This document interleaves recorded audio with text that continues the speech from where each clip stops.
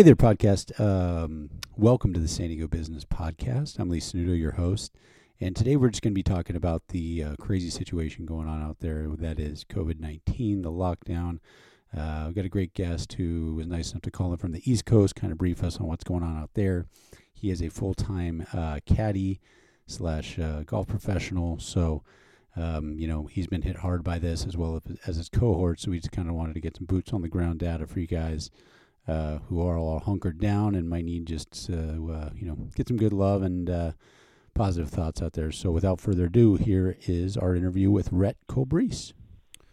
Ladies and gentlemen, I'm here with a very special guest today, all the way across the country. I'm in San Diego. He's in South Carolina, but he's a local San Diego native and has been traveling abroad, working abroad for a while in the golf business. So we're going to talk a little golf, talk some current events, see what's going on the East Coast versus West Coast, how it's different and how that might help and affect you in your life. So, ladies and gentlemen, please help me welcome Mr. Rhett Colbrese. Rhett, thank you for taking the time today to hop on and shoot the shit a little bit.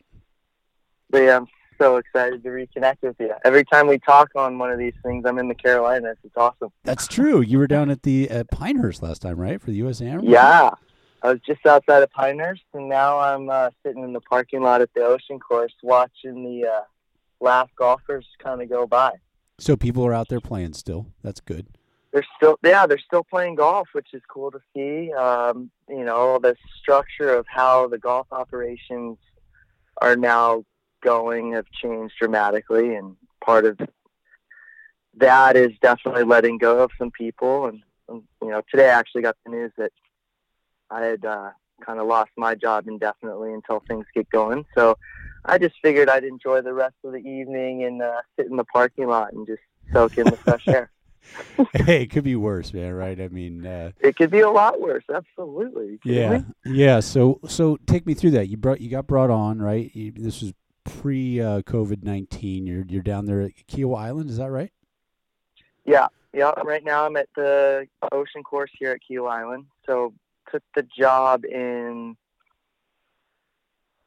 early February, got out here the second week of February, and then as the season was just getting picked up, because out here in the Carolinas, the seasons are the spring, early summer, and kind of like fall, early winter. Those are the peak seasons, and you have your families that come out in the summertime, and that's a different crew. But yeah, so the season was pretty much about to be rocking and rolling at this point, and we got the old coronavirus going on, which hopefully everybody's staying safe and doing the right things on that.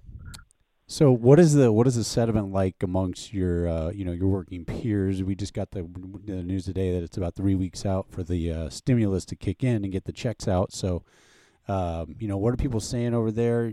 People who are in the service business, which is the vast majority of our country, and especially in the golf service business, which is completely shut down. So what are you hearing out there? Yeah, so with the service industry, at least the aspect of and where I've been with it, you have your core employees that are always full time, and then you take on part time work when those seasons pick up, and they end up going either somewhere else or doing something else on the off season. So I would say the majority of the employees at a resort like Kiawah Island are part time based for these kind of times of the year. Right. Yeah, people are definitely, obviously frustrated, and it's not easy to drive across country to know that you don't have a job. It's brutal, man. But you're not alone. There's so many people are we saw 3.3 million unemployment claims this week. So I mean that's massive. Yeah, and there's probably a lot more of those jobs that have been lost that you're also not taking into account, one of which being in tips-based service industries. Most of us, we fill out 1099 and, right. File our taxes quarterly, and the government takes money from what our, gross income is. And so now that income isn't coming out, or it's just tricky. It's kind of like the lost part of this stimulus package that I'm trying to understand. And talked to a few people today about it, and it would be very nice to get a few checks back to kind of get started again. But the lost wages that, I mean, I've already taken, $1,200. It would be a beautiful gift, but I mean, that's not even close to what I would need to even just get somewhat started from what I've already lost. So hopefully the people in charge are taking the right steps to make sure that the virus gets contained and people can get moving again. Right, because if you forward out to, and we're hearing the whole gamut of stuff here. They're saying summertime, they're saying next, Easter, like it's all over the place when they're going to lift everything and say go back at it. But you kind of mentioned earlier when we were talking about, you think that there's going to be a lot of people just going, whoa, I'm not just going to go back full how I was, maybe shaking hands is as common of a thing, or I got to be over here 6 feet away from this person. That's just going to be, I think that's just going to be like a global change. I mean, we're not going to interact the same way that we used to with people, at least for a very long time. Right. And so how do you adjust to that? I mean, for my industry, the best way to adjust that is to definitely, minimize the interaction. So instead of for a golf course like Kiawah, I think during their peak season, they add about 130 caddies, and then they dwindle it down to maybe like 60 in the wintertime and then bring them back up. So it's just, but you got to think about this too. Like, how many people are going to go, well, I don't want the caddy. I'm just going to be on my own over here. And I lost my train of thought when I was talking, but yeah, that's exactly it. And you either eliminate a program like a caddy program, or you create like a different sort of experience for them. Whether I mean, it's funny. I worked at a golf course in Florida before I came up here. And it was a new course that had gotten opened up, and the caddies were actually riding on little scooters. So you would have during the four round? Players. Oh man. Yeah. You'd have 4 players on carts, or most of them even took their own individual cart, and the caddy would ride around in the scooter. And I thought it was the dumbest thing in the world. I said it wasn't even caddying, to the point where like I was just like, I don't even, like, this isn't golf for me. And now I'm like, holy shit, that's probably what's going to happen. Right. Yeah. Because I don't know, man. And let me get your thoughts on this. So part of me just, I get the powers that be really thinking about just lifting the ban, the lockdown type stuff, and say, hey, just go back at it. Right. Because the impact, the economic side and the financial side of this thing I think are going to far outweigh the physical. Now, don't get me wrong. I don't want to see anybody die, but I don't know. I'm torn on this. What are your thoughts? Would you say, hey, let's open it up and then go back to work so we can save all these jobs and people's livelihoods? Because like if we have 30% unemployment rate out here, I mean, this is going to get really ugly. I think it's a double-edged sword. I think definitely that would be the right short-term thing to do, because people do need to get back to work. But the long term, if it doesn't work out and this thing were to actually increase, now you're talking about, at least, again, we're just talking specifically golf industry, because that's the only thing I really know about. Right. You're going to take the most elite clubs that are able to withstand and withhold that sort of, pandemic. And yeah, I think it would be nice for some people to get back to work. And I know that's what the American public wants to hear, and that's the hopeful thing. And everybody hopes that. But I do think that you run the risk of contaminating a greater population, and then now taking all of those small businesses and immediately shutting them down and creating space for something else to grow in it. What it might be, what it might entail, I don't know. I mean, I have my thoughts on that, but I would just at this point, for people like myself working in the service industry, just try your best to just abide by the rules and be respectful for each other. Because if we're not, and we're trying to bend the rules and trying to get people to like kind of push the needle a little bit, it's always going to revert back into the same pattern. And hopefully nobody wants to have to go through this again. And I'm 32, and I was, fortunate enough to have and still do have a great relationship with my grandparents. The Great Depression and so many things, and you get their perspective on what's going on, and it really does. It comes down to coming together, doing the right thing, like regrounding yourself, and let's restart this again. Yeah, I'm with you, man. Do you see yourself, let's say you do have a layoff of maybe a month or two, right? Do you see yourself saying, I'm staying in this thing, or are you going to try to look elsewhere? What are your thoughts? Well, I mean, I've already had to look elsewhere. I mean, for myself personally, I've had to go and start seeking out jobs for summer gigs, hoping that the summer jobs will still be open.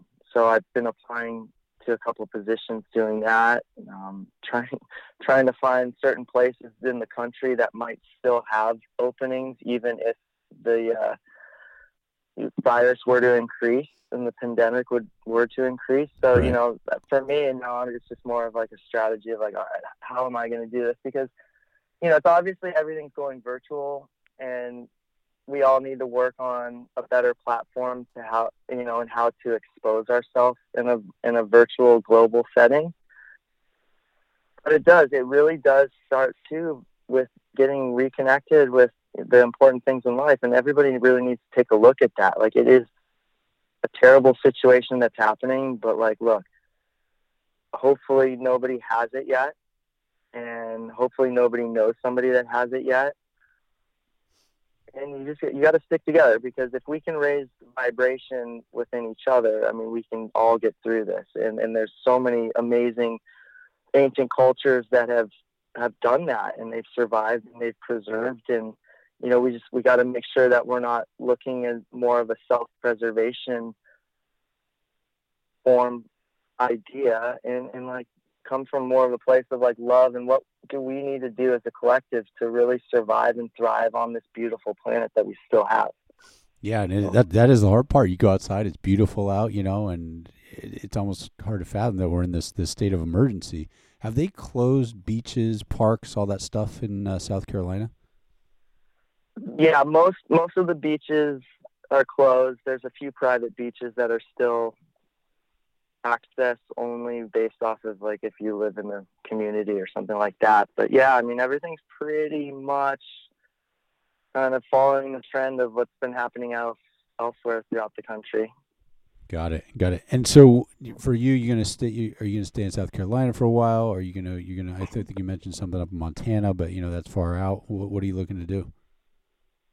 Well, right now it's staying day to day and staying healthy and staying clear-minded and figuring out really what maybe I need to do to lift my own vibration, however that is. And, it's a good time for somebody in the service industry like myself that maybe has gotten caught up in, I'm going to do this for a couple of years. Whoa, I'm making a lot more money than I thought I would, and I'm making more money than my friends are that are working in cubicles. Cool. Right. And you can start kind of weaving and going down that road, which I did. And I've always used the platform for the service industry as a way for me to travel and experience and get to know more about the world. And I maybe have learned enough, and it's time to slow down, or it's just, this is a hurdle and this is part of that type of work. So I'm pretty optimistic. I've been through enough in my life to not allow something like this to completely rule my current situation and my current days. And I've got an opportunity to reconnect with nature at a deeper level. I've been able to spend time reconnecting with friends that I haven't been able to spend time and connect with. So, I mean, really, some people might think I'm crazy, which I am, but I mean, it's all good. It's all good. It'll work itself out. It sucks right now. And, now all of a sudden these little blips of bliss that we can get, whether it's being on the golf course or going on the beach or going to our favorite park, are now getting limited, which sucks. But hey, it's time to buckle down and come together even closer. Whoever you might have in your life that you're still really connected with, hopefully you can bring that energy in and survive what we need to survive. And it's funny, I was talking to my friend today, and the story of Anne Frank is so beautiful, and it was a little quote, and maybe we can kind of wrap it up with this quote, but it's kind of goes a little bit like, where is it? To put things into perspective, for those of us feeling a bit stir-crazy already, Anne Frank and 7 other people in a 450 square foot attic for 761 days, Jesus. quietly trying to remain undiscovered to stay alive. We Wow. can all do our part to keep everyone safe and spend a few more weeks at home. And that's kind of the place that I'm in. Yeah, that's for me, powerful, so. man. And it is true, man. Like, it is. I think we're going to be so grateful when this is all over for what the things we took for granted before, and hopefully it brings that little bit of more level-headed consciousness to the collective, and everybody just realizes how great it is in this country and be thankful for what we have, man. That's a powerful quote, man. Thank you for sharing that. For sure, yeah. Trauma raises your vibration, and it elevates you as a person. Yep. And I just I hope that everybody listening can maybe take a little bit from that. It's super important. Yeah, no, dude, I 100% agree, man. And again, thank you for your time and for kind of giving us a breakdown of what's going on the East Coast, what it looks like out there, and anything I can do to help you, man. Anything we can do, man. Let me know. And you're one of the good guys out there, bro. And thoughts and prayers with you. For sure, I want shots next time we go out and play, because you actually got to play golf before my last round. So. Oh, really? Okay. Well, wait, let's edit that part. Okay. Let me go back. You played golf last. Yeah, so and I want some shots. And I'm trying to talk my wife into let me go play tomorrow, because for me, I'm like, it's about as social distances as it gets, man. I'm not going to, you know what I mean? Like, I'm not going to touch your clubs dude, or your bag. all these rad dude podcasts talking about carrying their Mackenzie bags and playing all these like obscure golf courses that nobody's ever fucking played. Like, you might as well, like, this is your chance, y'all. Yeah, I know, right? Go out there. They're all closed. It's the best, man. Yeah, just go walk. Go have fun. Yeah, that's cool. Well, let's play soon, man, and keep me posted. We'll keep in touch, and thoughts and prayers with you, brother. Sounds good, Lee. Thank you for having me. All right, man. So good to hear from you. All right, we'll catch up soon. Thanks, Rhett. Aloha.